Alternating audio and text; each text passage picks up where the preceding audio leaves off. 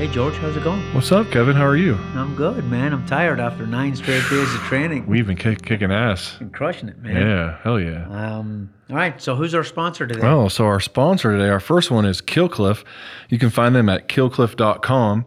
And basically what Killcliff is an energy drink company that's basically what it is like clean energy drinks. You know, it doesn't have all the bullshit in there. You know, it's full of B vitamins, electrolytes, they have 3 different kinds of drinks. They have an Ignite, which is kind of like your pre-workout. So that has like 150 milligrams of clean caffeine, plus with your electrolytes, B vitamins, all that good stuff that's in that Killcliff. You also have their Recover and so take that back. So while you're working out, they have the Endure. The Endure is kind of like a non-carbonated to get you back into the workout. If you're sluggish or whatever, it gives you that quick little energy boost to get you going.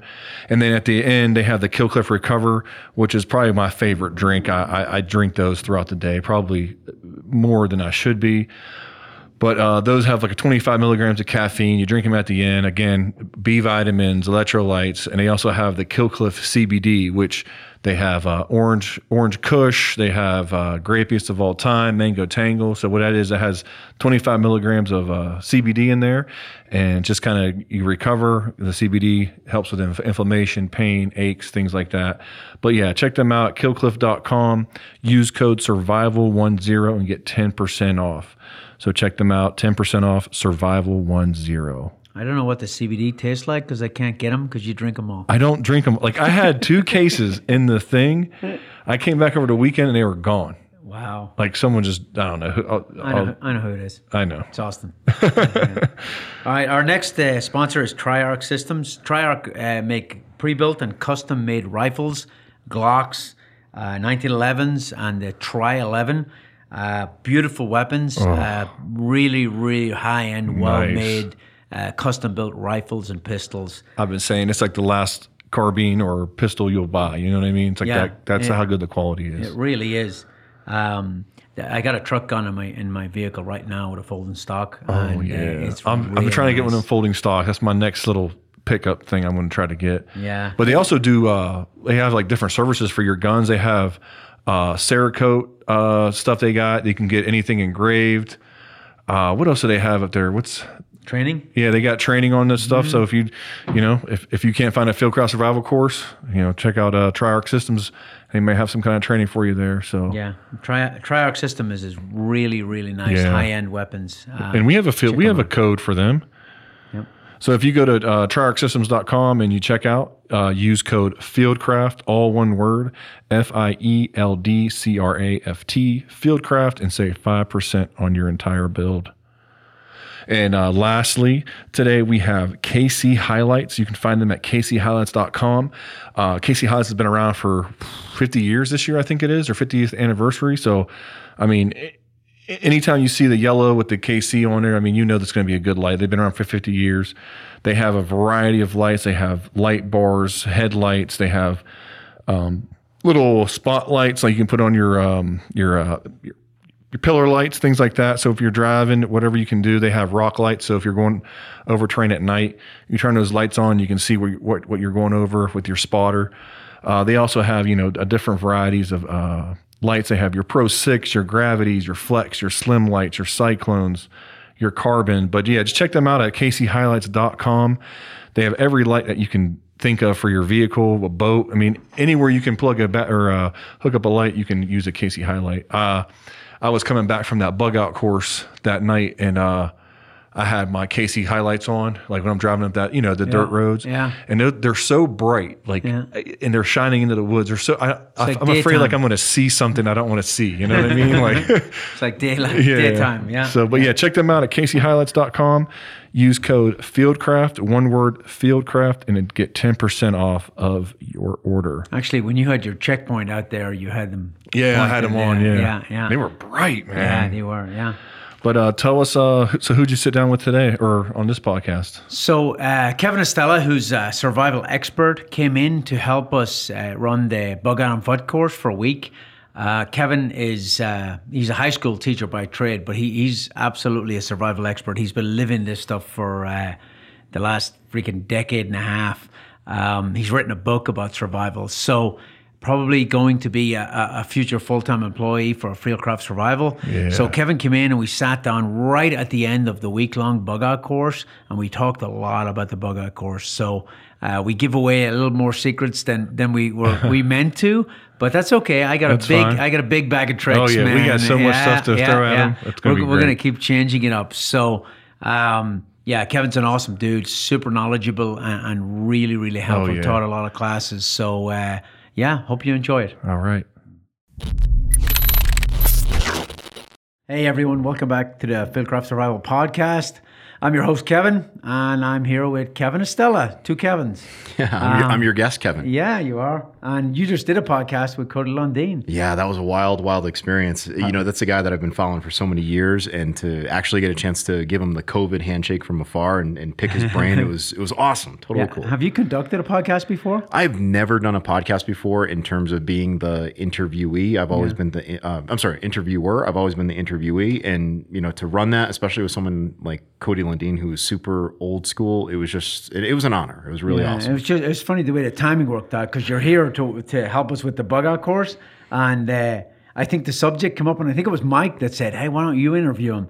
Was it your idea? Was it Mike? No, it was Mike's. We were sitting in the other room, and he said, "You know what? You're going to do it." He didn't ask. No, Mike does that. He's like, "It would be a great idea if you did it." And I was like, "Okay, I guess I'm going to do Mike does that. He doesn't really consider whether you wanted it or not, but hey, he's the boss. And it was a great idea, because you have the expertise to ask them the pertinent questions and the pointed questions on survival. So that was super cool, man. It hasn't been uploaded yet as of the recording of this one. So I'm definitely gonna, check that one out. That's really cool. So here we are on Friday, man. It's been a long week. Yeah, and even before this week, we were just preparing for everything, going up to the camp, getting supplies and everything like that. And it's crazy, because I feel like I've kind of established myself here now, and hanging out with the Fieldcraft crew. And you meet everyone. They start off as strangers, and it feels like more like family by the end. Like that's the best way I can describe the company behind the scenes. It really does feel like family. You got like some folks who feel like they're brother figures, uncle figures, crazy uncle figures. Is that me? You definitely take the honor for crazy uncle, which is awesome. I resent that. I don't deny it. I just resent it.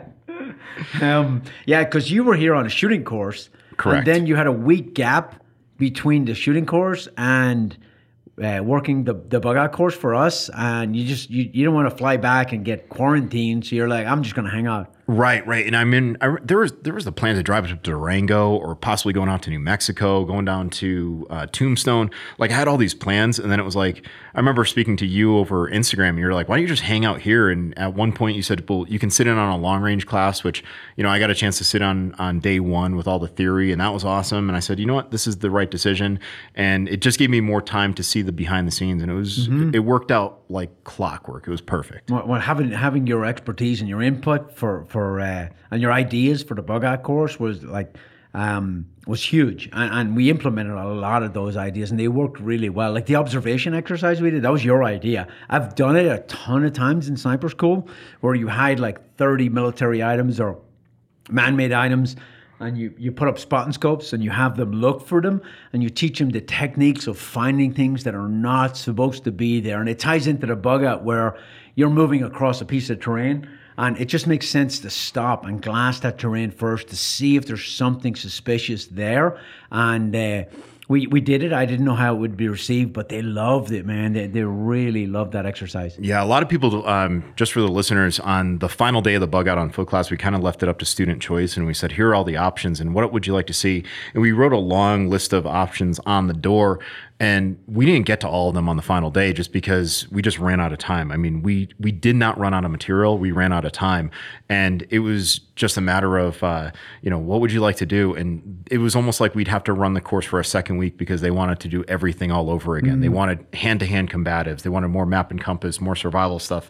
They wanted the medical training with the nasal pharyngeals. It was awesome. It was really a great class. And a great bunch of folks, And again, like you were saying, they all arrive as strangers, and 5 days later they're all exchanging contact information and hugging when they leave, because not that it was that hard, of course, but shared hardship like that builds strong bonds, and those people are like, yeah, you get to see people that are real, and like I like these guys. And some of those students, I'd admit, the first day or two they were real standoffish, and I was like, I don't know, and they turned out to be rock stars at the end, like super squared away, and that was just their personality, right? They're a little introverted, especially at first.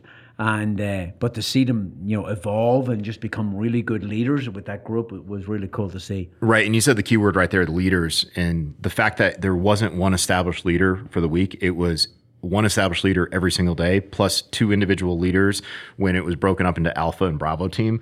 So everyone had a chance to lead. Everyone had a chance to step up and prove themselves in terms of bringing the group to where they needed to be. And as you mentioned, day one, everyone's kind of feeling each other out, measuring, their words, making sure they're not saying anything strange. And then by the end of the week, they're insulting each other and laughing at each other's insults. And it's a friendly banter, Yeah, I don't want to give too much away because I want to keep a little mystery, but we're going to change it every time we do it. And we did it differently the last time. And it's going to evolve and get better. But we basically created a scenario where you're a humanitarian aid worker in a foreign country. And we've been feeding them intel updates for a couple of weeks now that look like really old and top secret written on them and stuff. And we introduced the characters as like the locals that were helping them, the local terrorist group that were a threat, the federal police, and we built the whole scenario up.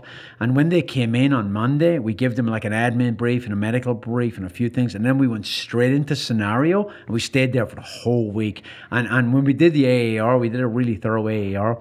They loved that, man. They loved being in the scenario and being immersed in that role. And it's not like you ever think it's real, but you can fool yourself a little bit. And the more you buy into the scenario, the more you get from the training, Had you seen that before, like that scenario type thing? Because you've done tons of this stuff, probably a little different.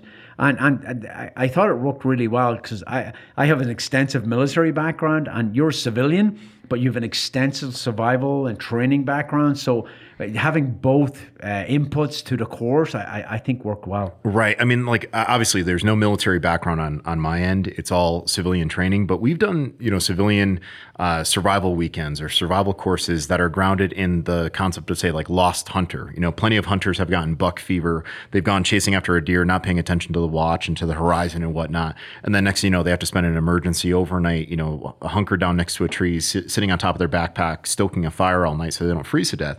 But this was probably the most extensive scenario we've given out to students, or I've given out to students. And it was hilarious because it allowed us to stay in character for like the first 48 hours, which meant, we're part of this organization. I'm not giving it away. Yeah. But if anyone knows me, they know when I teach, I enjoy, getting people, in a particular mood. And, I enjoy laughing. And people have said, oh, you look like you're having fun when I'm teaching. And I really do. But for me to be in that character where I was kind of a jerk and just short answers and staying in role, I think it set the tone for the week. And then we were eventually able to. I think it threw them for a loop in the first day, especially with Austin, like being a dick, purposely. Like, she's like, I just want to be a dick. I was like, okay. Yeah, go ahead. Big dick energy.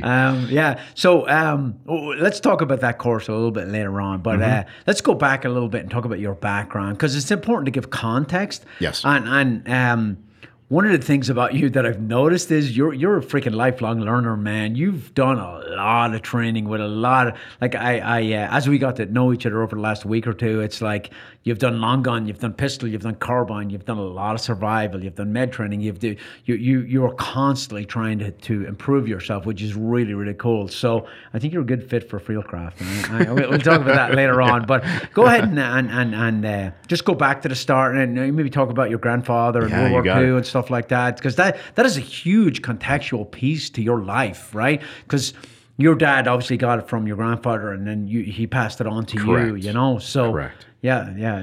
Let's tell that story. Right. So to understand me, you have to understand my family background, and obviously there's a whole side of my family from Poland, right? Like my mother's side from Poland, and just having that stubbornness and having that just ability to just keep going in adversity. Like my grandmother was a solid female. She was 98 when she passed away. Up until her final years of life, she was incredibly independent, working in her garden. She didn't want to be a bother to anyone, and she was just this little old lady that was super tough. But on my father's side, that's really where the survival context comes in, because my grandfather was a very politically active person in the Philippines. And when he found out that the United States was bombed at Pearl Harbor, when the naval base was bombed there, the military base was bombed there, he was really upset. And my father has told me that my grandfather wasn't a perfect man, right? I mean, he had his flaws. None of us are. Right? Oh yeah. so he had a little bit of a temper, and what happened What's was that like? I don't know. So he had a little bit of a temper, and he went to the local jail where another family relative or family friend had a couple Japanese prisoners there for whatever reason, I don't know. And my grandfather went there, and he decided to have a couple drinks. And then my grandfather, being a very large man, someone who would bend nails for fun and to prove how manly he was, he went there and he decided to clean their clocks, and he did. So next thing you know, it's around January 1941, from the research I've done, the Japanese Imperial Army invades the Philippines. The jailkeeper lets the Japanese soldiers out, or Japanese prisoners out of fear of, hey, what's going to happen if I'm found as a jailkeeper that's holding Japanese people in my prison? And next thing you know, my grandfather says, I'm not sticking around. I'm not letting my family stick around. And anyone in the town that wants to come with me, you can come with me into the jungle. So they left January 1941, give or take a month or so, to the jungle that was on the far end of my family's property in the Philippines. And they lived there from 1941 until at least August of 1945. How big an area was it? I don't know the exact detail, but I'll say that my family in the Philippines at one time, my great grandfather, he had a plantation. He kept buying plantations, and he came to the Philippines at age 14. So he was like an early businessman, and they were very successful. In fact, if you look up the history of my family's name in that area of the Philippines, you'll see like the house that they lived in. Well, that house later got destroyed by the Japanese. So my father grew up. He was 2 years old when they had to move in the jungle, and obviously, as a 2-year-old, you don't really have a lot of capability. You're a baby, you're a toddler. But he left the Philippines, he left the jungle when he was 6, and those early childhood years, that's when he was responsible with my uncles to go out and go fishing at night. Does he remember stuff? He told sure your story? does. Really? Oh Wow. yeah, and I have journals at home with sketches that he made for me of the different type of fish traps that he was able to weave together. They used to go hunting with air rifles, and he said how, like, I remember being a little kid and he drew like what a .177 caliber pellet looks like, and next thing you know, I wanted one as a little kid. But he used to go hunting with that, and they would hunt little birds and then bring them back to the family. Hunt little birds, bring them back to the family, and they'd only really go out at night. Would you say that the jungle is probably the best place to survive because there's so much wildlife and animals there? I mean, it can be a harsh environment, right? But there is a lot of resources there, right? Yeah, I've actually never operated in the jungle. No, really? And I've been everywhere, but not everywhere. But I have never done stuff in the jungle, and I hope never to, because there's too much shit there to eat you at night. Yeah. I mean, I'll tell you, like my specialty as an outdoor instructor, as a survival instructor, is northern forest, right? Like northern latitudes. That's really my go-to. I'm very comfortable there. I've traveled to the desert, obviously down here in Prescott. It's desert conditions. I've been to tropical rainforests and things like that. The jungle's no joke. I mean, you think that you're safe until you put your hand down, and then you find ants crawling on your hand, or you're walking down a trail to a swimming hole. You've got your machete, you've got all your stuff that you think you need, and you see the ground moving, and you flash the ground, and it's a tarantula or it's a scorpion. The jungle is a place where bad things live, like bad. And it all comes out at night. At night. And the jungle becomes alive at night. Like the sounds increase. Normally in the northern woods at night, you can hear things better. Well, in the jungle, it just gets louder and louder. Sometimes you can't sleep because it just gets that loud. And my dad, he always would say, like, whenever we were hiking, as a little kid, I would say, Dad, what's the jungle like? And he'd point to the wood line. He'd be like, well, it's basically like this, just, a lot thicker and just different trees and whatnot. But, there are so many similarities. So I'm a little shocked that he remembers it. It was probably so impactful. Yeah. Like, I don't remember when I was 6, right? But it was just pretty humdrum, normal life. But it was probably such an impact on him that it stayed with him, right? Right. And just like with any family, like families relive history. Like I talk with my parents about family vacations we've gone on or things that have happened in our family. So they were able to relive it. And again, it happened on the family property. Yeah. And that's another key component. When they eventually left, they went back to their house. They found that their cars were destroyed. They found that the house was riddled with bullets. Everything was destroyed. It was a war. He grew up in a war-torn country. Yeah. And for people that aren't aware, the Philippines has been occupied time and time again, occupied by the Spanish, occupied by the Portuguese, by the Japanese, by the Americans.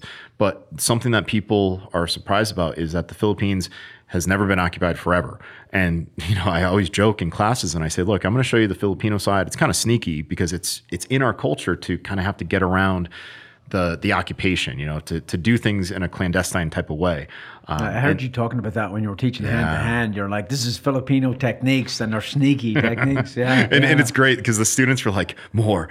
It's an underdog technique, right? Yeah. And I bring it up all the time, and I don't want to go off on too many tangents because I'm loaded on. That's what podcasts are for. Yeah, oh my God. Because you know how it is. Like, you're a Monster fan. I've been drinking coffee all day with these guys and, but. We're both tired. It was a long week for us. We put a lot of hours in. Yeah. You figure we probably did over, let's see, a normal 9 to 5, but we didn't stop at 5. No. So that was probably close to 60 or 80 hours of instruction in 5 days. Yeah, but the for the people that were there, that at 6:30 in the morning, you wanted more. We started off with Chad with Brazilian Jiu-Jitsu. And then the next day I started doing striking class. Today I did a little bit more of striking with some integrated, combatives and whatnot. And it was amazing. Yeah. So getting back to the story, my dad, he eventually, was a young man growing up in the Philippines, again, continuing war-torn country, living in the jungle, catching fish, hunting. He eventually went to a military school over there, and eventually to medical school, came to the United States, met my mother, had 3 kids. I'm the last of the 3, the youngest. And as a little kid, that's really what I wanted to hear. I didn't want to learn how to throw a football. I didn't want to learn how to throw a football. I didn't want to learn how to play baseball. I had no interest in professional sports. I wanted to do what my dad did because every kid's dad is a hero in their own way. So I wanted to learn the survival skills. So my dad was like, all right, fine. Next thing you know, I'm getting pellet guns, without my mom knowing. It was always like the father something like, don't tell mom. And I'd shoot in the basement and then, we'd hear a banging on the wall and my dad would be like, put it away. And I'd hide it behind the studs in the wall. And, so we had this unwritten rule, like, okay, there's certain things we can do as father or son, and certain things we can't do with mom. Was your grandfather and then your father, would they consider themselves like a survival expert? Like your grandfather, was he a survival expert, or did he just have to learn it while he was there, like primitive medicine and all that? Like back then, people had more survival skills than they have today, right? We've become very, very laid back because we have so many modern conveniences. But would he have known all these techniques before he went in the jungle, or he just learned it the hard way? Oh, hell no. In fact, my grandfather was working closely with the Negritos. And for those of you that don't know, the Negritos are the indigenous population in the Philippines. They're very similar to the Aborigines in Australia. They're black men. They're very, very tiny, but they're Bushmen. And my grandfather was like a god to them because he was a shorter stature guy, just solid individual who was looking out for them. And they all hated the invading army. The Negritos were actually the ones that showed my grandfather, hey, this is a plant. It's called Dita. And if you render it in a certain way, you can fill your 22 caliber hollow point bullets with this concoction. And even if you were to shoot someone in the arm or the leg, the chances are the Dita poison would kill that person. So a lot of these skills were learned through the indigenous population of the Philippines. And my dad almost died of whooping cough.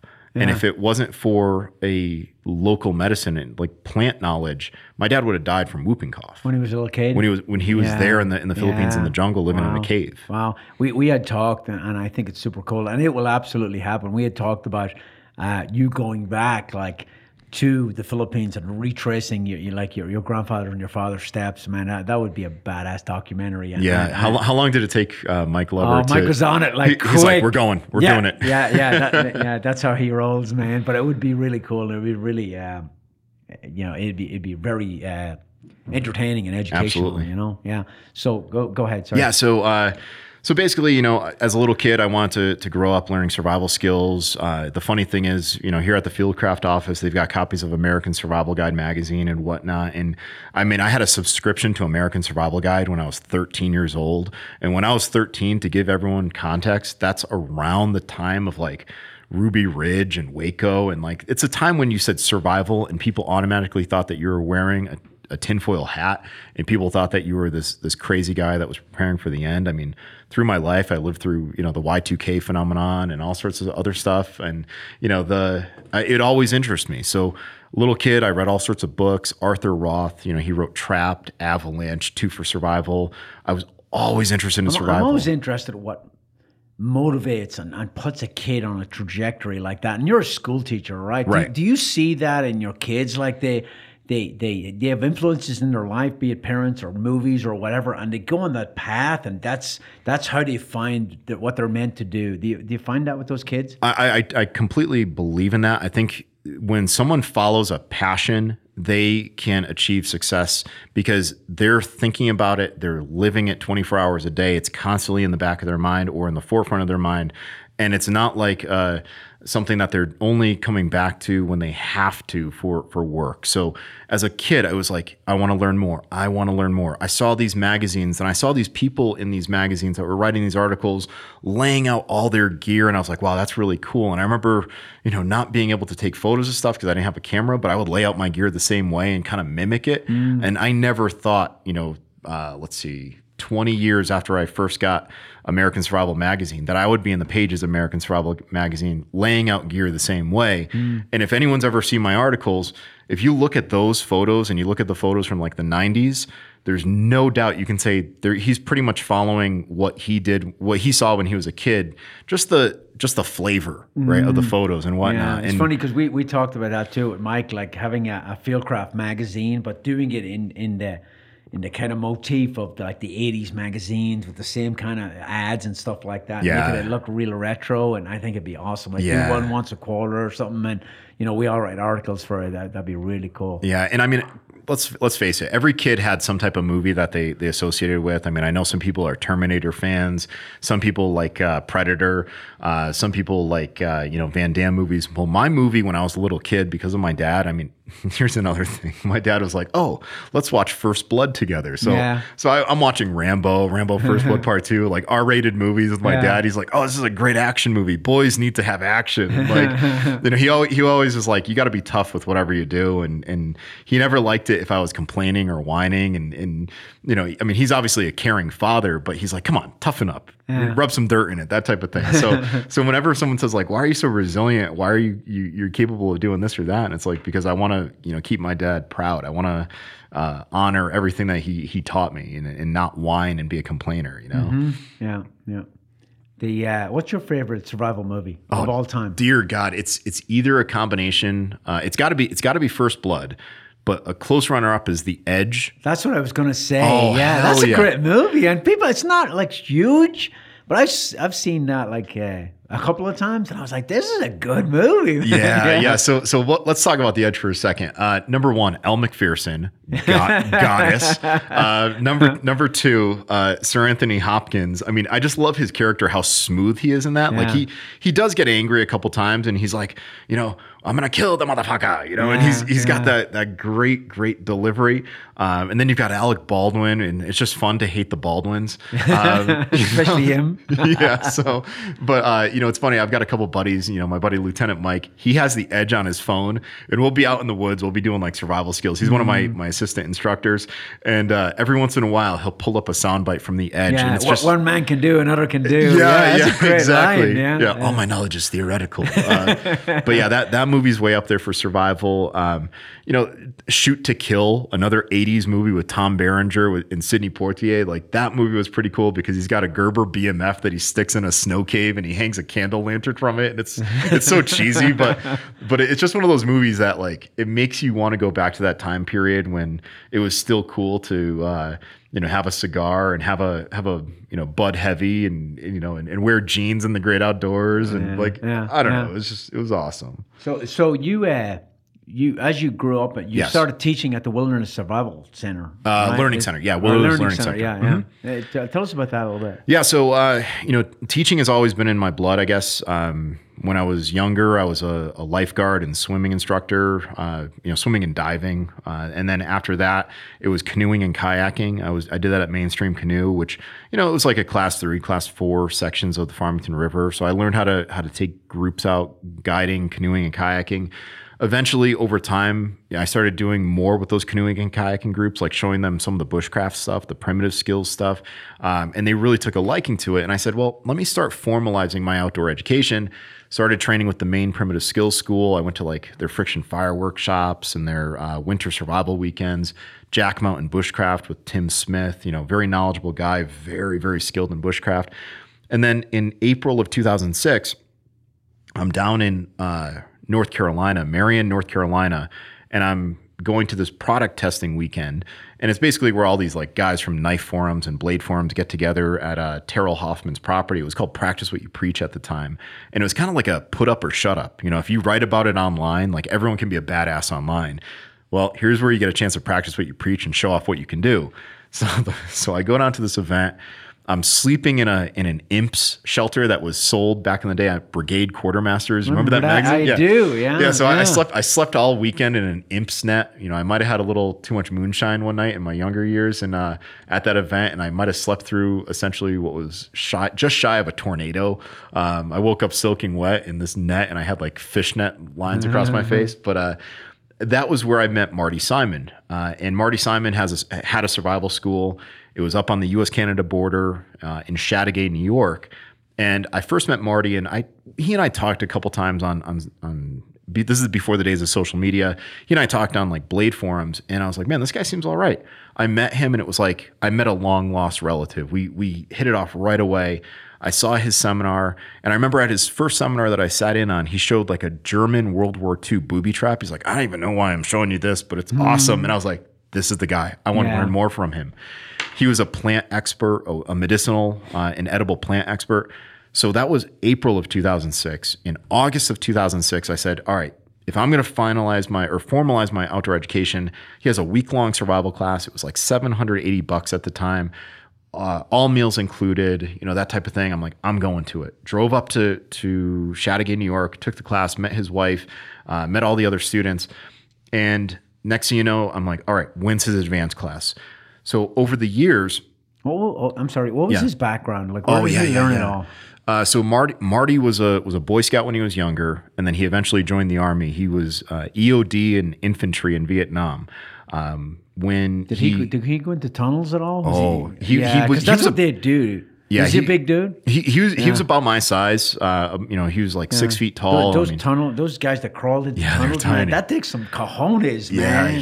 He was a nighttime ambush specialist, and he told me when he was alive, he passed away this past May. He said, we did all this nighttime ambush stuff before the days of night vision. Like they had starlight scopes back in the day, but those were reserved for the bases. And he said that they were mounted on like M1As. They were huge too. Yeah. They were like the size of the table, man. They were like monster things. Right. Yeah. And it's funny because when he would teach, he would explain how he would use some of the tactics and the training that we covered even this week, like offset shooting. Yeah. He would explain how they would set off on a bearing.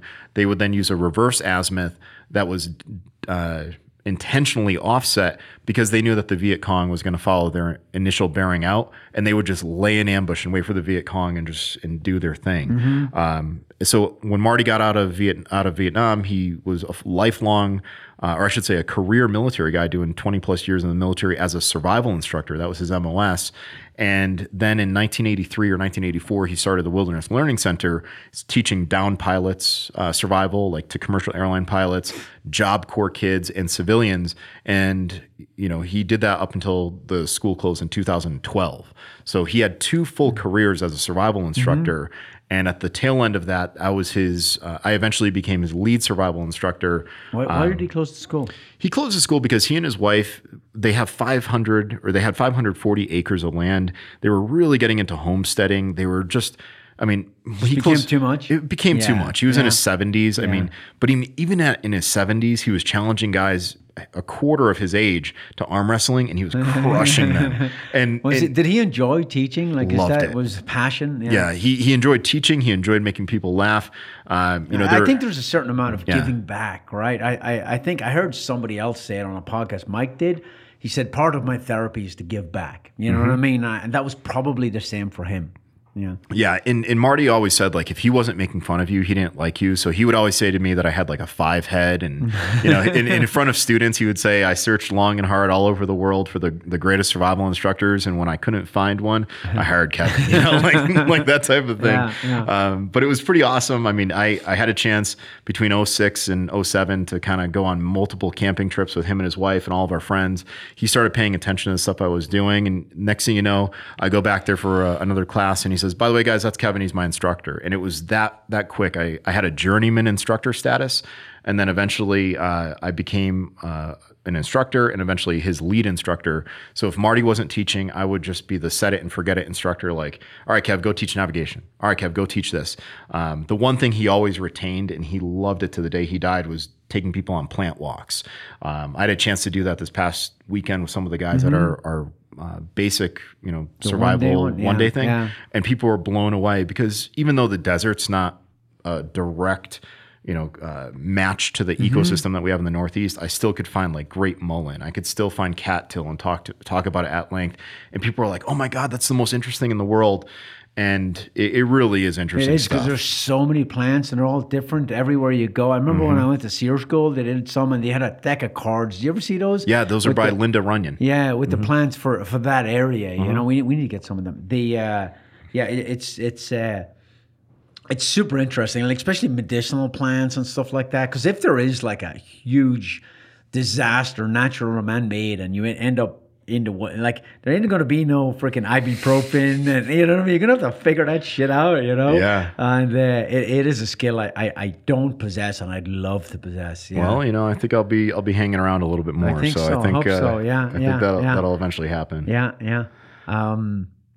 Yeah. So go ahead, like the teaching at the so I taught at the Wilderness Learning Center.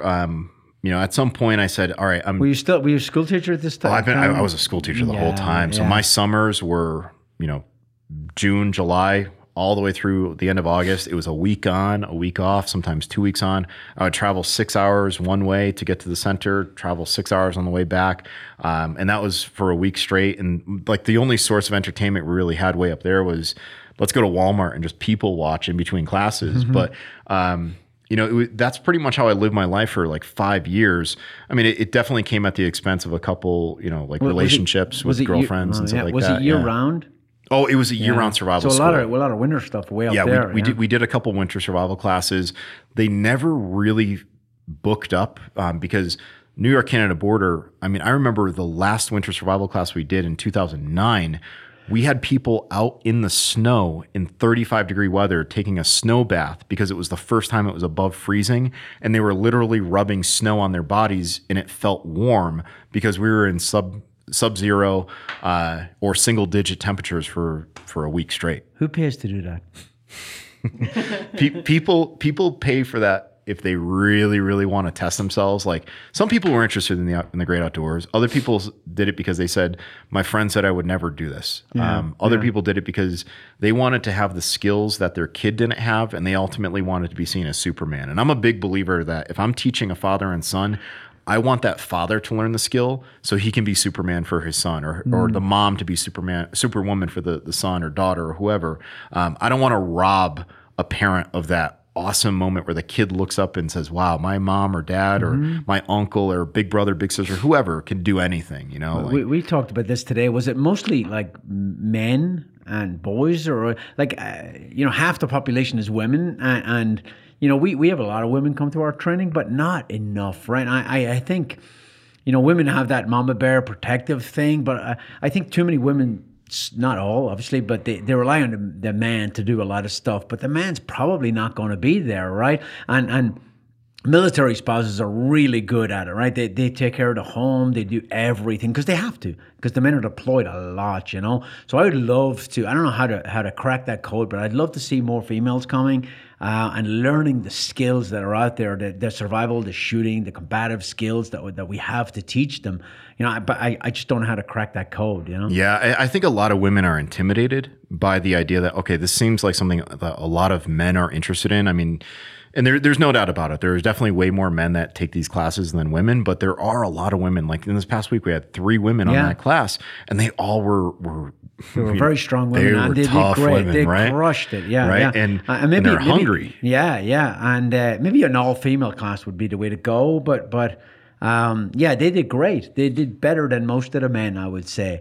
It's I think one of the reasons why women are intimidated by the classes because maybe they've had bad experiences where the instructors want to be that alpha, and it's more about the instructor's ego saying, wow, I have women in my class, I'm going to be the toughest guy here, like there's no posturing, like there was no posturing this past weekend. No. We purposely put a female in charge the first day to set that standard and she did a great job. She crushed it. Yeah. Yeah, and I think women need to learn a lot of these skills because, as you mentioned, women are incredibly powerful. I mean, I don't think I could push out a baby. I don't think I could. Hell no. Yeah. And there are a lot of women out there that do incredible things.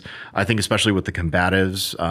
My dad always said the gun was the great equalizer. The knife is a great equalizer. I'm Filipino. I mean, I can tell you, I'm deathly afraid of some Filipino women. You put any knife in their hands, and they're going to serve you up 5 different ways. So, I mean, I think it's something that's super empowering. It's not false empowerment, though. It's not putting up a stupid image on Instagram just because everyone else is doing it. This is like, okay, I did it once before. I can recreate it in practice, right? And now I can do it again when, the shit hits the fan. Like that to me is true empowerment, where there's a true level of honesty in your capability. Yeah. I love it,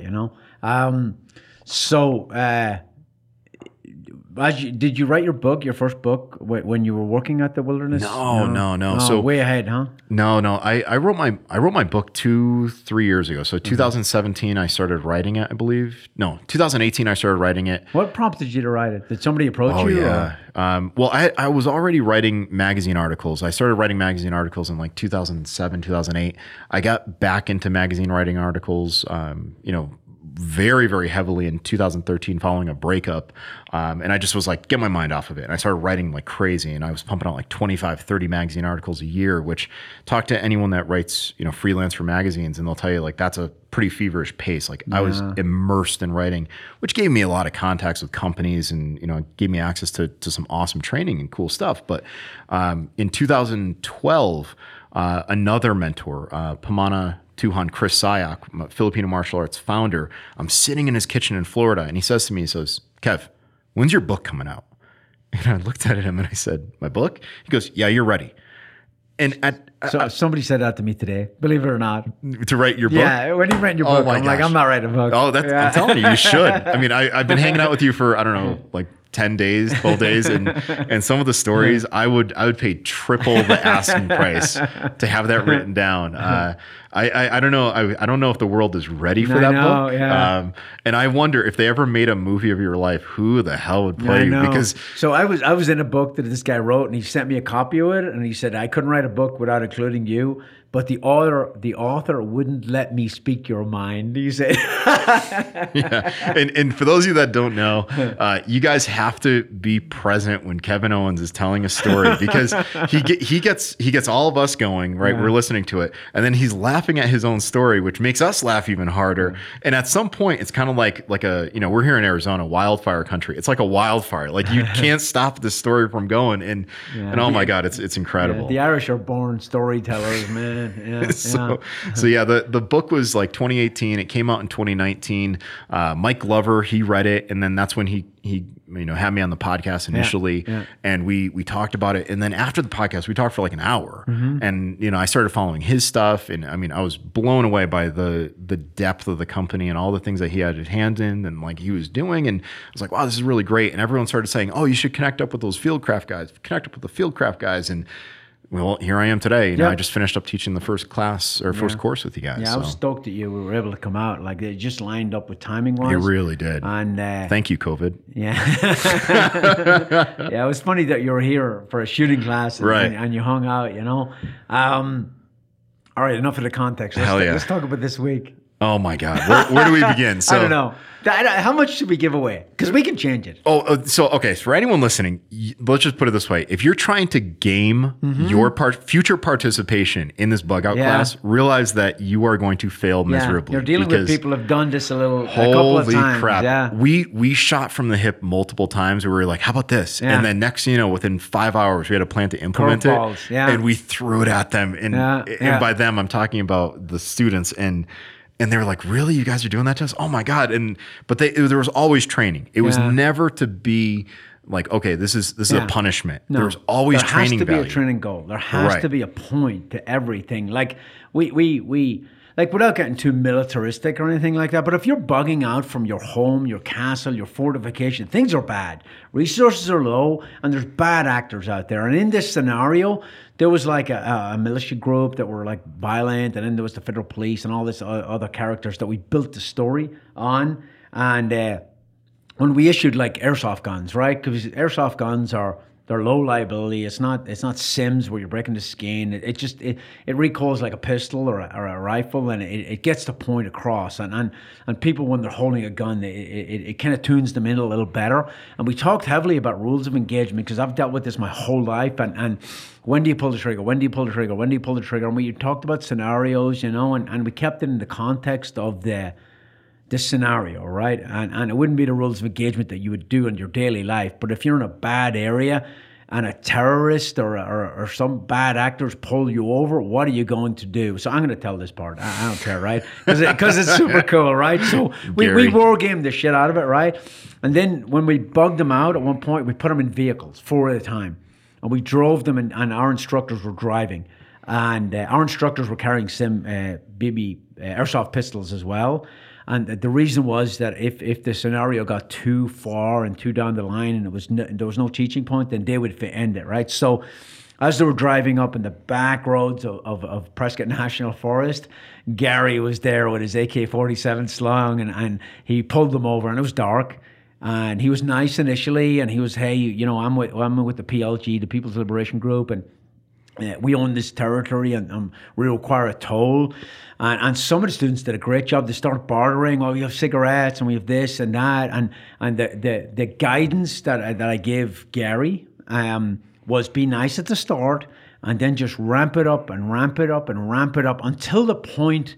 We were trying to discover where's that line where people just pull a gun and shoot, right? So as we ramped it up and ramped it up and like George did a great job as Gary. He was like, okay, well, we have cigarettes, and I don't want your cigarettes. I want your weapons, and I want your ammo, right? Which are life-saving tools in this scenario, right? And they're like, oh my God, what do we do? What do we do? And then he was like, get out of the truck. And he got everybody out of the truck. And as they're probably processing, okay, I'm just going to shoot this guy, I was up in the wood line with night vision goggles and a laser pointer, and I put a red dot on people's chest. And Gary was like, George was like, I got a sniper up in the woods. Go ahead and make a move and he'll kill you all, So it completely changed the dynamic of this guy has Overwatch. And I can shoot him easily, but he's going to die because that red dot is on his or her chest, right? So it completely changed the dynamic. And then he was like, okay, get all your rucksacks out, put them in my truck. I'm taking them. And then he was like, okay, I'm taking your truck. Okay, I'm taking your women, And we kept pushing it until they had to make that decision to escalate, right? Which was a huge learning point. And I think they really gained a lot from that scenario. But that was only one of a bunch of things we did. Yeah, and I don't want to go into detail of everything that happened in my vehicle, but let's just put it this way: there were multiple times where I'm like, oh my God, it's going to happen! It's going to happen! It's going to shoot the guy in the face, and like obviously we didn't want Gary getting shot in the face. We told the students like center mass only, but it was awesome because I'm like, oh my God, it's going to happen! Like one of the students had like a real nice bag in front of him, and I'm like, oh my God, he's concealing the gun. He's going to do a slow draw, and then another student at one time, I'm like, oh, he's bringing him around the car so the other one can ambush him. And then when that wasn't happening, at one point I'm on my hands and knees, right? I'm actually on my knees. I got my hands on my head, and I'm whispering to the student next to me. I'm like, go big, go big. And Gary's like, you shut up, shut up. But and that student left his gun in the car when he got out. We're like, no. So then it keeps going, and I'm like, oh my God. Yeah. So I look at the other student, and I'm like, shoot him. And I'm mouthing it. Nothing is happening. And I was like, okay. And we had to keep the students going because it's getting dark and we don't want to be doing this all night. We had to get them in the woods. So at one point, Gary's like, all right, driver, go back to the vehicle. Get me your keys.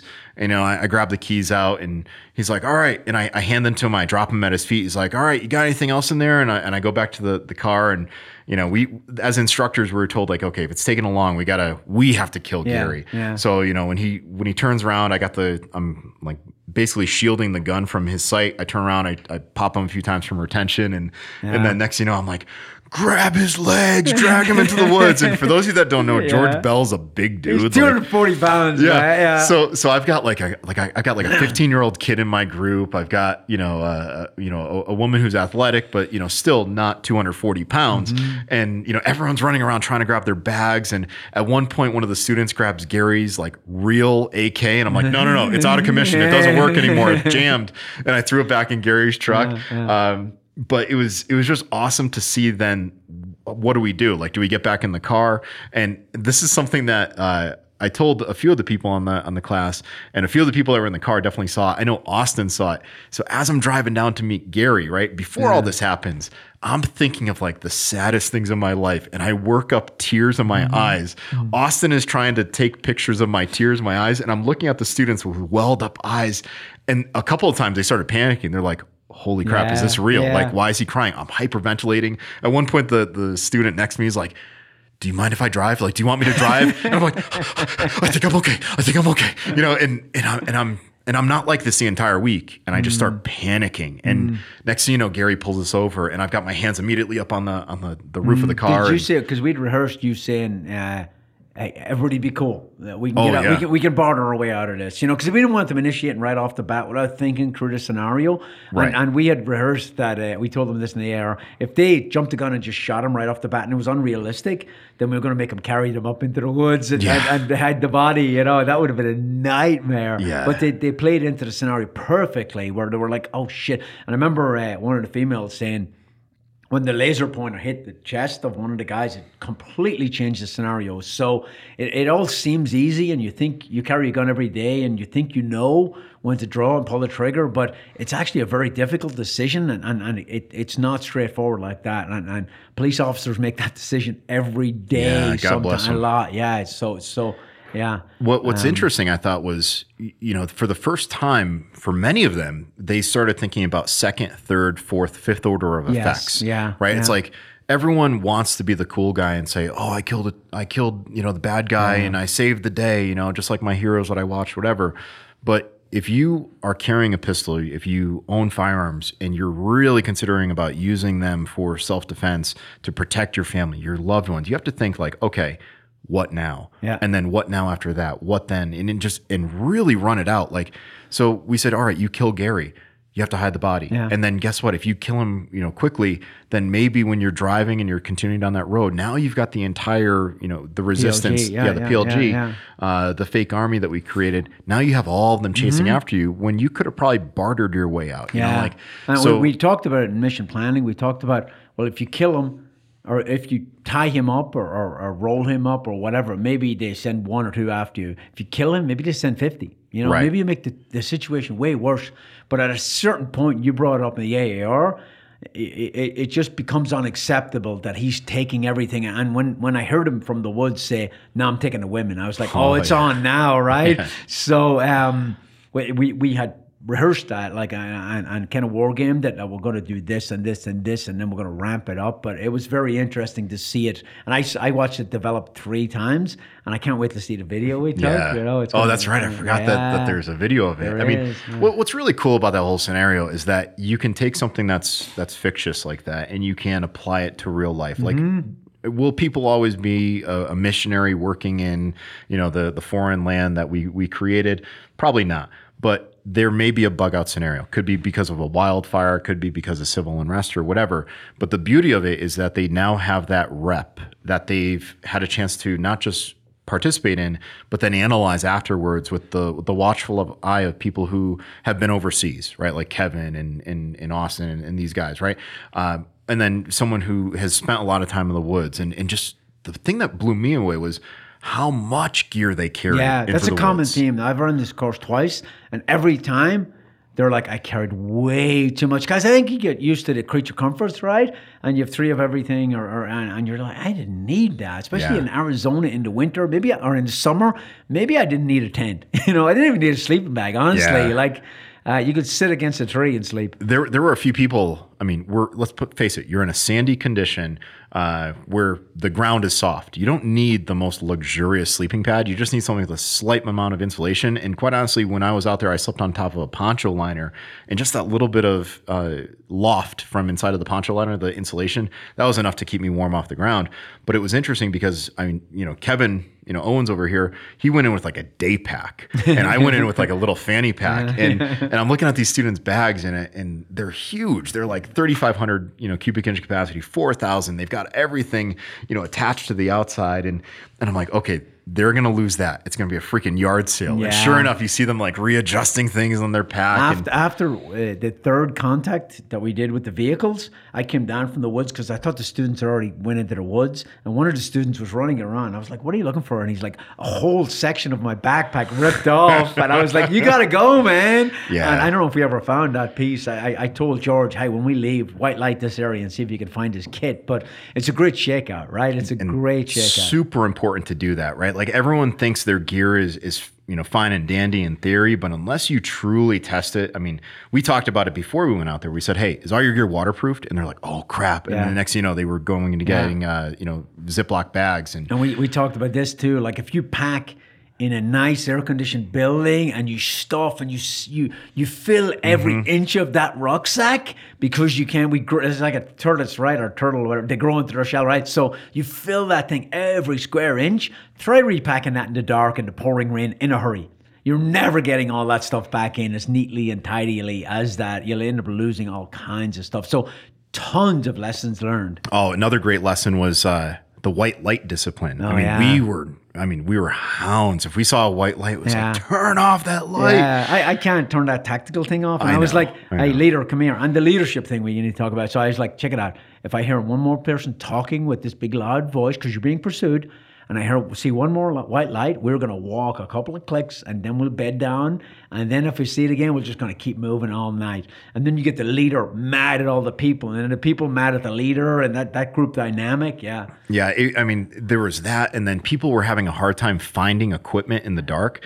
And there was one student, I was sitting right next to him, and I was telling him about something in my kit. Like, I think I had to hand him something. And I'm like, oh yeah, over here I have all my fire starting stuff. It was in my canteen satchel that I always carry. And he's like, how do you know that kit inside and out? I'm like, because it's consistency. I never put something back in a different pocket. I can tell you that side has the fire starter. It has a spoon for when I'm eating out of the canteen kit. It has, this side over here has a bug net for if I'm sleeping in nasty conditions. Did somebody conditions. teach you that stuff, or did you just learn through making mistakes? That was Marty. That was my late mentor from the Wilderness Learning Center. He probably learned through making mistakes. In Vietnam, In Vietnam, he carried a cross-draw revolver. Yeah. And he said he never, ever changed up. If he carried at the cross-draw, he wasn't carrying in a shoulder holster the next day. If he carried in that cross-draw, he wasn't going to appendix or 3 o'clock or 4. And he said it was because under stress, when you start going back to what you've done for so many times, you're not going to do something new. You're going to go back to where it was. And that was something that he hammered home with me for so many years. So even to this day, Swiss Army knife front right pocket, lighter front left pocket, flashlight left pocket. Yeah. Everybody's always asking me what the difference in the Irish Army and I think and people would be probably mad at me, but in special operations in the Irish Army, we spent so much time in the field, in the mountains, and patrolling and all that. They hammered home like your equipment on your. And I did this with my team, but it was never taught to me in special forces, right? But in America, like we carried our kit, right, and you had enough kit on your body that you could drop your ruck and you could live for days if you needed to. In your smock, right? Yeah, like, in a smock or on a vest, right? So I had my whatever rifle or sniper, whatever. I had all my mags. I had my survival kit. I had my radio. I had my pistol. I had some chow. I had my water, my GPS, my map, my compass. Right, it was all on me at all times. Nobody ever really hammered that home in the American Army. And then.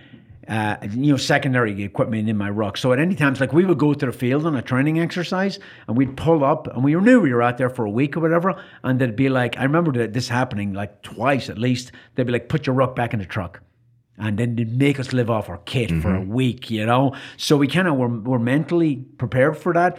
And then I try, sometimes I'm too tactical in these courses. So I said it today, like last time I pulled myself out of it the second day. So Austin and Daryl, the guy we had helping last time, they could go kind of a little less tactical and, more teaching format in the woods. We did it this time too. I pulled myself out and the next day you kind of went admin and taught a lot of knots and survival stuff, but it's been drilled into me. So when you get these things hammered into you when you're young, you just can't let go of them, right? So when I was over there, we never took our kit off. Like our vest with all our stuff, that never came off. It wasn't like you climbed in, you slept with it. You never took your boots off, right? You slept in your kit. Your weapon went in the sleeping bag with you, so you're not scrambling, trying to grab it at nighttime. I never put anything on the ground. I never do, because I know you'll put it on the ground, you'll turn around to do something else and you won't be able to find it and you can't put a white light on, So all these things were really, really hammered home when I was young and they've stood with me for a very, very long time. It's kind of weird. Yeah, we told a couple of the students, we said, if you leave anything behind, when you turn around, we're going to take it. and it got to the point where students were walking around the entire course with their packs. I think something that we can talk about, and it's hilarious because it's where we took our group photo. Yeah. The bell. The bell? Yeah. Oh, it got to the point where the camp that we did this in, or the location where we did this in, it was open in some ways to other populations that were non-participant players. Yeah, we rolled it into the scenario. Yeah. So a little kid, one of the scenarios was we had a bell and it was going to signal the bug out. And I mean, it gave a lot of the students anxiety because it's kind of like that fire drill. They kept looking at it and waiting. Yeah. And at one point, this family shows up at this camp for whatever reason, and there's all these little kids, and they see this long pull string on the end of a bell. So what's that little kid going to do? He pulls it, and we're like, no, the kid's not signaling, but like the students were legitimately, ready to run, and they didn't know when it was coming. We never gave out the schedule. We deliberately kept it vague. We got a lot of emails in the weeks leading up to this asking for more information. I was like, nope, you get this, and there's value added to not having the schedule. And we talked about it in the AAR. I said, was it value added, or was it? They were like, no, it was perfect. Even though they kept asking for more information, it played into the scenario, and it really did. Yeah. Because you're not going to know day to day what's going to happen. It would take away so much from the course. And then like even something like that, with like the concept of not knowing. Today, like when we were doing the combatives, we were doing like a basic HUBA drill from JKD, and I brought it up again just to reinforce that concept. Like you guys are all training with your training partners that you came with, you're most familiar with, and I said switch, and then they're like, wait, I got to work with someone else. I'm like, yeah, you got to switch again, and I kept switching them, and then I brought up the idea. I was like, listen, you're not going to have the chance to dictate who your opponent is that wants to hurt you. You need to get used to other people's energy, how big they are, how small they are. Like you need to read them, because you're not going to go up against your opponent that you're going to know. You're not going to dictate the conditions. So it was like, no matter what, we had certain core principles that we threw at the students throughout the week in this bug out class that hopefully they could see overarch as concepts into other aspects of their life. And I really think they got that. I mean, it's a good sign when you take a class or you teach a class and afterwards students are like, hey, can we have a photo? Like they want to remember you, that to me is or maybe they want to, draw devil horns on you and stuff like that. But I mean, that was the experience this past week. I I really love when I said, hey, how many of you feel confident in navigating with a map and compass now? And I think they all put up Yes. their hand, which is huge, because a map and compass it's not an easy task. There's a lot to it. And we've gotten so comfortable with our GPSs that we didn't use GPSs at all here. We map and compass navigation, and you did a lot of classes on land nav. Like we worked like 9 or 10 o'clock every night because we had so much to teach, and we barely scratched the surface. Let's be honest. Yeah. That course could be a month. Yeah, and that's something that the students said. And we noticed that as instructors. It was like 9:40, right? 9:40. Yeah. It was, and as an instructor, you notice the energy in the class. The screensaver starts coming Oh on. yeah. Any questions, guys? And it's just you know mumbles and that's about it. But when you were like, hey, who wants to do combatives at 6:30? Everybody wanted to do it. Yeah. Like they're like, oh, we doing combatives tomorrow? Yeah. So that there was a few things. I mean, I had a schedule laid out, but there was a few things we improvised, and combatives is one. Because you have your background, and Chad has his background, which is extensive, and that fed into it. And then there was a few other things without giving a lot of things away. We did improvise, but they worked out really well. I don't know what I would change for the next one. I would tweak some stuff and throw some more curveballs, but I think you're always going to develop and improve the POI, right? You're always going to add to it, but it's pretty good POI. I mean, if I could change anything for the next time around, I would definitely provide the students with certain gear that maybe looks like they got it quickly from like a hardware store. So I would show the students like how to make like a backpack out of a poncho or a backpack out of a tarp and say, all right, you're going to wear this, because let's face it, they were missionary workers and a lot of them were carrying backpacks that were like $400 or $500 backpacks and like all high end gear, which nothing wrong. If you can afford it and if that's what you feel comfortable with, rock it all day. But it would be interesting if we were to say, all right, you're doing this, and by the way, you're in a third world country and your stuff got stolen, and now you've got to work with what you have. Here's how you do more with less, which is like my wilderness philosophy. We have the local market. Oh yeah, that sells like a certain amount of kit, like crappy kit. And you got to make it work. I like that. Yeah, and like the food that they have to eat. Like at one point, one of the students broke out like prepackaged salmon. And I mean, something about like, we mentioned camouflage and all the different S's and whatnot. And if you forget that scent is part of camouflage, like I could smell that from like 70, 80, feet away. And I mean, it was so strong in the air. And when there's no wind, it just lingers there. It would be funny if we gave them certain food and we said, oh, by the way, you have this as your options, and just see how they did. Yeah. It's funny because, I remember working, and I've talked about this somewhere before. I remember working with the Indij in Afghanistan, right? And we're up in the mountains of Afghanistan with our, Gore-Tex boots and hundreds of dollar uniforms and Gore-Tex jackets and all this stuff. And they're up there with flip-flops and a cigarette and, like a man dress, and they're hauling ass, and they carry meat. A lot of them carry like meat, and they just cook it in the field, right? They don't have all these high speed rations, but yeah, their fitness because they grew up there. Yeah, it's local diet. You're not going to be able to order out your favorite food. You're going to have to eat what's available. If you've never had goat, and you try goat for the first time, you're like, oh my God, it tastes like I'm eating grass, or, it's got a very, earthy flavor to it. And Americans, we have the ability, like we're fantastic. Like we have so many great food places, but you're not going to have that option everywhere you go, and you just have to blend in. Yeah. So one of the things you brought to the table, when everybody got there, I was like, okay, I'll organize everybody and put them in their rooms. And you were like, let them do it themselves. Yeah. Let's see that leadership dynamic and that human interaction. And I was like, ooh, I like that, man. And that was a very common theme. So we had 2 separate groups of 7, I think, and 1 leader overall, and then 1 leader per group. And I assigned them each day the leadership roles. And that was actually pretty interesting to watch, right?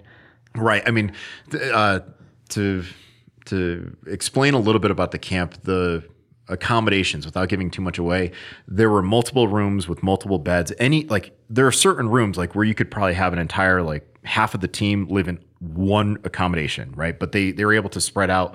And there's one bed in particular where like, oh my God, I wonder who's going to choose that. It's kind of like, do you sit at the head of the table, You go into a boardroom, do you just sit at the biggest chair, or do you say, all right, let's see who's going to sit in that chair? And that became part of the group dynamics. And I think that's super important when we're talking about survival or living off the land or whatever, because if you don't have order, if you don't have a leader who's going to set in place like certain rules and contingencies and operating procedures, like, you're going to have chaos. And it was very interesting. I still have the video. I haven't uploaded it. I'm going to load it up to Dropbox and share it off with the students. But I recorded what it was like when that bell did go off and when they realized, wow, we have to get out of here, because a little bit of stress, I mean, has the ability to destroy plans if it's not rehearsed. Yeah. And we watched really good leadership. We saw some people grow as leaders. But overall, I think they saw the importance of having that structure, and it wasn't just a free for all. Yeah, and generally, if the leader is failing, somebody will step up and take charge, even if they're not. And people will follow them because they want to live, right? And they're like, oh, that person seems to know what they're doing. I'm going to follow him, right? And a few times we had to be like, step down, not your job. I want you to take a back seat. I want this person to develop as a leader. And then like putting pressure on people. You can, the military does this really well. You can't simulate the real thing exactly, right? But you can put pressure on people certain ways.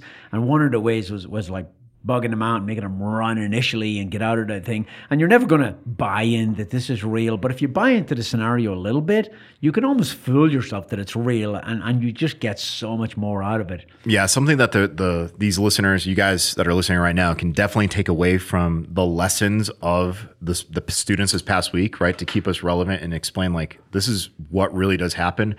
I want to know if the listeners right now, you probably have a canteen in your bug out kit, or you have a bladder in your bug out kit, but is there water in there? Because there were students that said, oh, I had a bladder, but I didn't fill it up. I had a canteen, I didn't fill it up. Well, why not? You knew you had a week to prepare. And I bet there are people right now that are saying, well, I don't carry water because it tastes bad. Well, any water is better than no water, you know? And when we bug the people out, there are certain items that were left behind, like, oh, I brought this food. Well, it requires water. It requires cooking. The scent is going to be in the air. Or you could bring dried food, which is just ready to go, calorie dense. And there's no need for a fire source, you know? Like, so there were many. There were people that bugged out with no water. They knew it was coming. They didn't know when. And you're in the desert. But and you're in the desert. Super important, right? In the summer, in Arizona, you need water. High desert. Super. What did you think of the group dynamic for leadership? Like, what did you notice each day as leaders? As we developed and give guidance? Like, I remember the first day, I was like, the leader eats last, to ensure all their people get food. It's a very normal thing in the Army, right? They do it like from the very first. So I was like, the leader eats last. And then they kept doing that all week. And obviously they were a little shocked when I said that initially. But what did you notice in people in leadership roles, good and bad? So some of the leaders were like natural leaders. And I mean, there's all different types of leaders, right? There are leaders out there that lead through intimidation. Right, you can look in the world and find leaders who are definitely using the threat of violence to lead. In this case, if anyone was violent with anyone else, I think the instructor cadre was willing to, to take care of that. But there are also leaders that are highly charismatic. There are leaders that use bribery to get people to join their side. There are leaders who don't know how to ask questions correctly, right? Or they don't know how to, make statements correctly, or ask assistance. Hey, would you be able to help me with this? It's like, hey, help me with this, or I need you. Some leaders in this past week were quick to delegate, right? You go do this, you go do that. Assign everyone a task so there's no one standing around with their hands in their pockets. Some of the leaders did that, which was fantastic because everyone had a task, everyone had a purpose, everyone felt worth, as opposed to saying, well, it's just the same three people over and over and over. Some of the leaders were like, look, you do this, you do that, you do that. And all the tasks had equal amounts of suck, right? Like, hey, you've got to do this, you've got to do that. And there was no favoritism. I mean, it was on the fly, and everyone had an equal part in the success of the group. And when we issued a couple of the challenges, there were a couple times certain groups pulled ahead because there was no bickering. It was like, look, that's the leader. We know it could change at any moment. We're just going to listen to the leader. And they threw themselves in the scenario as opposed to doing the things that they did back in the real world, so to speak, outside of the simulation. And those are the ones that had the greatest success. Yeah, we also saw the opposite, right? Where Correct. you get these people who don't know how to talk to people. Correct. Because when you're a leader, there's different ways to motivate people. You know, I think the Army definition is like providing purpose, motivation, and direction. That's awesome. To accomplish a goal, right? Right. So if I'm, and I spent my whole life in the Army, right? And I was a young NCO. I screamed and shouted at people all the time. But as you get older, you understand that people respond better. Like there's times for that, but people respond better when you motivate them and you give them the why, right? You say, hey, we really need to do this, and here's why, right? And you get the people who don't understand that, and then they kind of go the wrong way about it, and it has the opposite effect. People just switch off and go, Oh, yeah. he's a dick. I'm not fucking helping him, right? And we did see a little bit of that go on. And but I think leadership is super important. In that scenario, you have 15 people who got thrown together. Nobody knows anybody else. And as you develop that, they should be thinking, well, I'm going to support him because I'm the lead. I could be the leader tomorrow, right? But it was a strange dynamic, and most people did really, really well with that piece. What was interesting was there were some people who initially we thought, wow, they're really, really guarded. They're sitting aside from themselves. They're not talking. Mm-hmm. So what do we do? You're the leader tomorrow. And that was the first day. Then by the end of the week, that person becomes super, super outgoing, and you really see them step up, and you find out that that person, maybe was weighing like, okay, who's this person? Who's that person? Like maybe they were the different type of leader who's going to step back before they take action, and they make calculated, judgment calls. But that was hilarious to see certain people being like, oh, I didn't know I was going to be the leader. Well, guess what? You are. You know? I think I talked to you about that when I ran that leadership school, and our junior NCOs, like a year in the Army, some of them, and we do peers every week, and then on Saturday I'd be like, hey, I want you to tell me who the top 3 and the bottom 3 are. And usually the bottom 3, because they didn't know each other, especially the first week, they'd be like, this guy's super quiet, like he doesn't talk to anybody, he's an introvert. And I'd take them into my office and I'd say, hey, check it out, I would rather have a quiet guy who's professional than a loudmouth asshole who never shuts the fuck up. However, you're in a job where you kind of sort of be, you got to be outgoing, you got to be able to relate to people and work with Indige and all that. So I want you to try to come out of your shell a little bit next week. And I wouldn't be mean. I'd just be chatting and mentoring them, right? And then the next week you'd see those guys, almost all, I can't think of one time I saw the same 3 guys on the list the next week.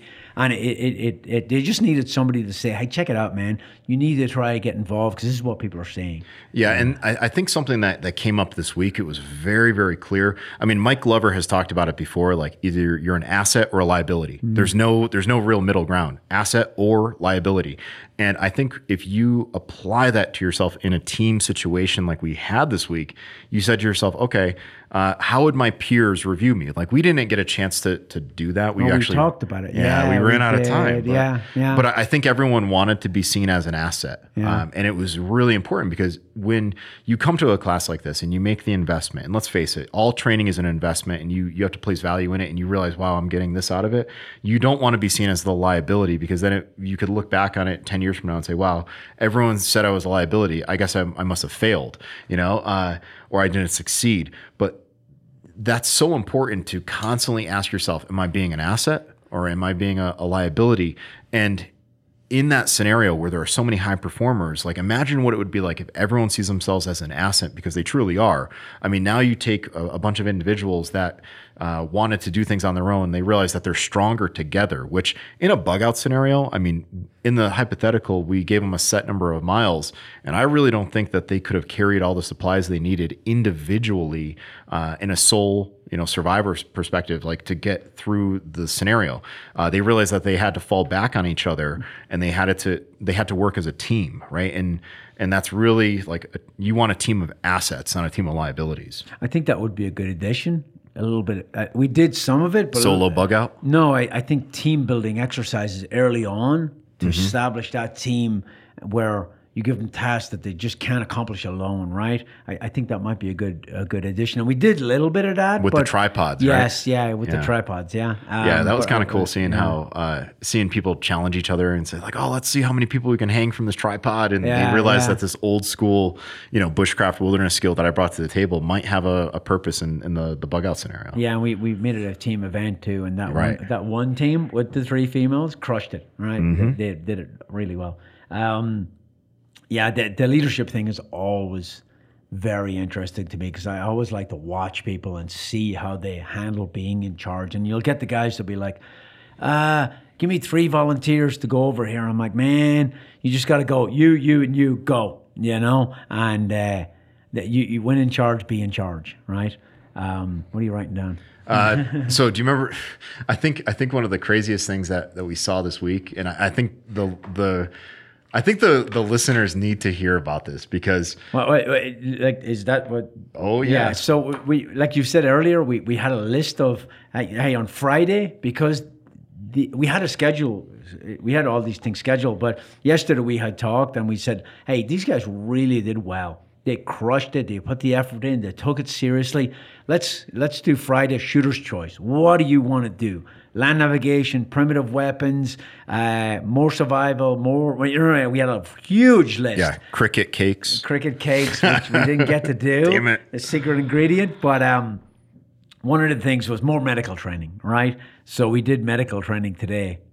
Go. Yeah, so a lot of people, you carry medical kits, you carry tourniquets, you carry chest seals, you carry wound packing material, and one of the items that you often find when you go to like a store that's selling medical kits, especially for shooters, you always hear about like the nasal pharyngeal, right? You hear about these airways that are going in, and yet I don't know many people that are willing, and this is the most amazing thing that I saw today. I don't know many people that are willing to say, yeah, stick that up my nose. Yeah. And I don't know how many of those went down people's noses today. Right. And it was hilarious. Like we got some great footage of it, but people are like, yeah, whatever. It is what it is. And they saw it. Like they had a chance to say, I've done that before, which is really, really important. I mean, if you're carrying kit and you've never used it, can you really say that you own the skill?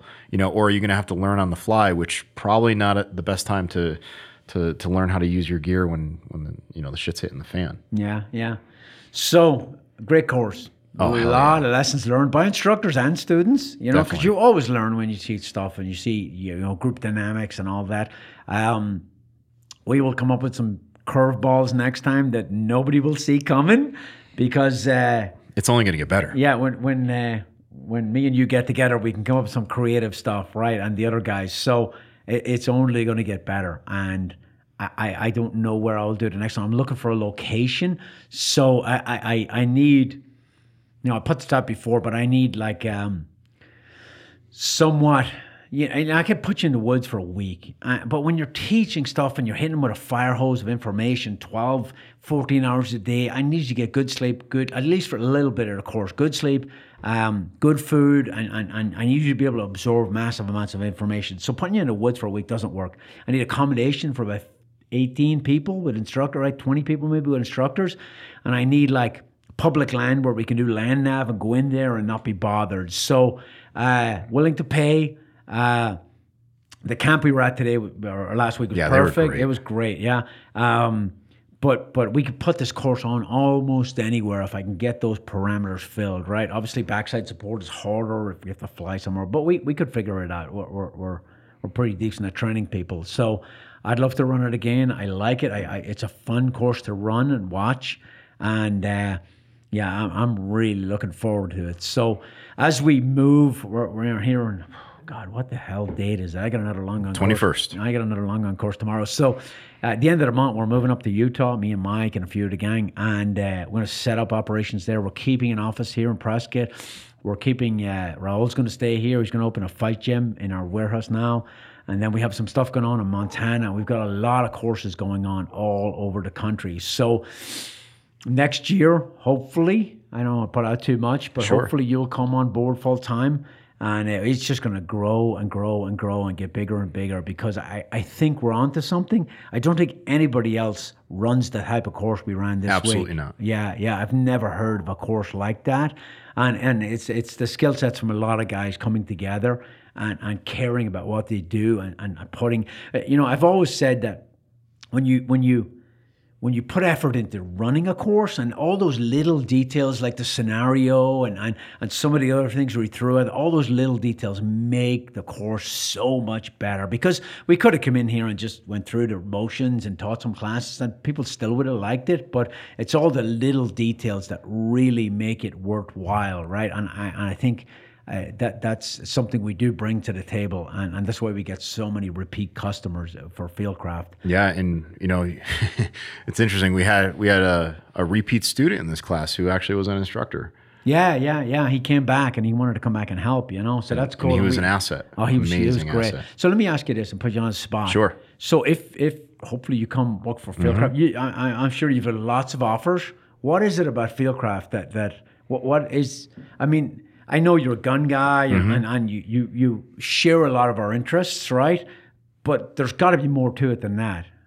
Yeah, so I mean, I've been following all the different survival instructors, survival pages, and shooting pages, and I'll tell you, like, a lot of people over the years have been like, yeah, you and Mike Glover have to get together and talk. Like, you guys have a lot of similar interests, and you gotta see what these Fieldcraft guys are doing. It's kind of like what you did over here, or I read this article and it sounds like this one that I saw in the same magazine with the Fieldcraft guys. Like, there's only so many times that a name can be brought up where I can say, all right, I got to disregard that one. I got to keep moving forward. And I realized, okay, with Fieldcraft, with the whole mobility component and sitting down with Mike and Kevin and all the guys and understanding, like, okay, I've got the wilderness background. I've been doing this for many years. If you want to say professionally, teaching as a survival instructor since 2007.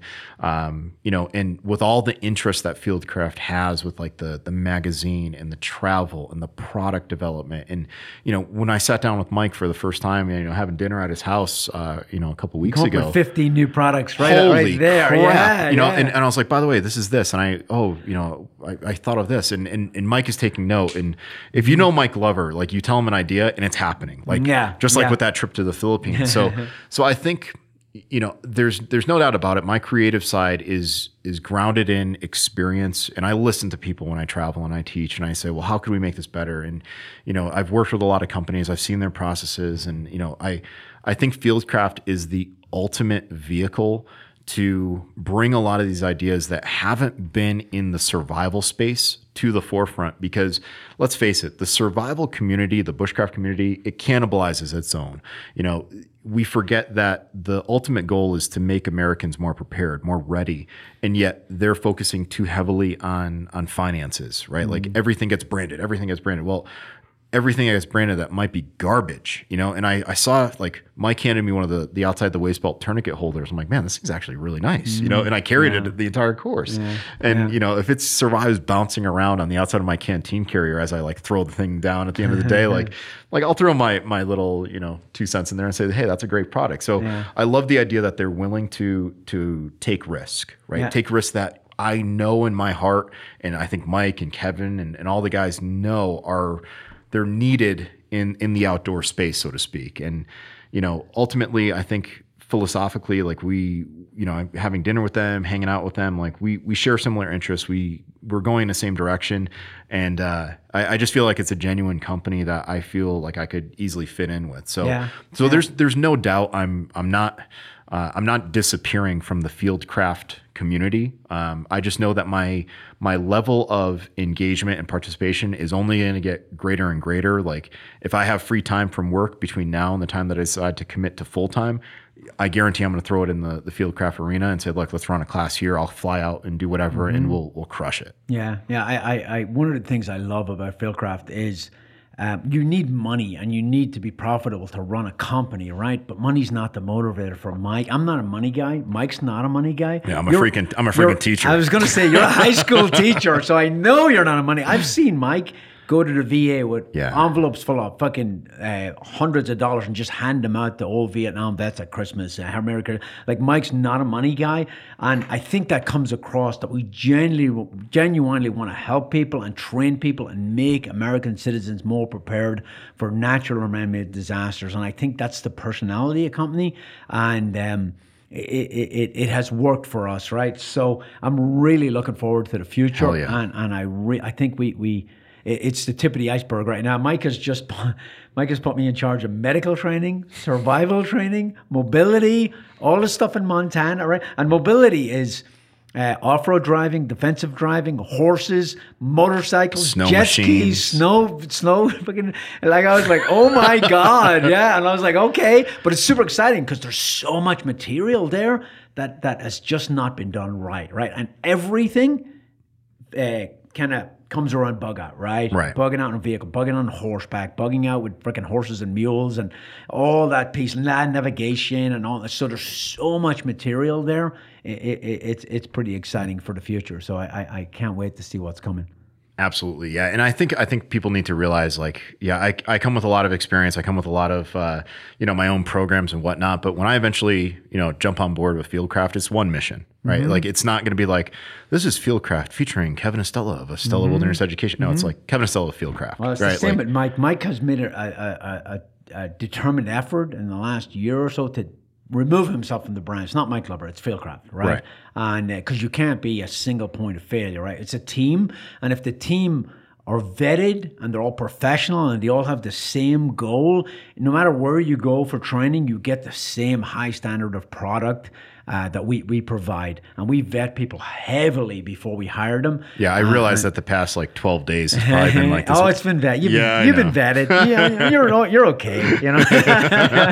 Actually, you taught a lot of classes. You worked your ass off, And some of those classes I could have taught, but I wanted to see how you brought your number one, you're an educator, right? And you're a teacher, and you're a really good teacher. But I wanted to see that the civilian way of teaching, like land nav and stuff, because I'm military my whole life. Yeah, so we found the difference with the UTM versus the MGRS, right? Yeah. And I really wanted to see that piece. And I think, Todd Hodnett's never been in the military. He's the top long-range shooting instructor in the world, bar none, Right. So to have that balance, civilians, cops, SEALs, Green Berets, whatever, you know what I mean? You need that diversity to get a good balance, because me and Mike have done a lot of the same things in our career, but we need that. And you've forgotten more about survival stuff than I'll ever know, but I want you to train me, man, when you get there, all right? Because I've been through survival school and stuff like that, but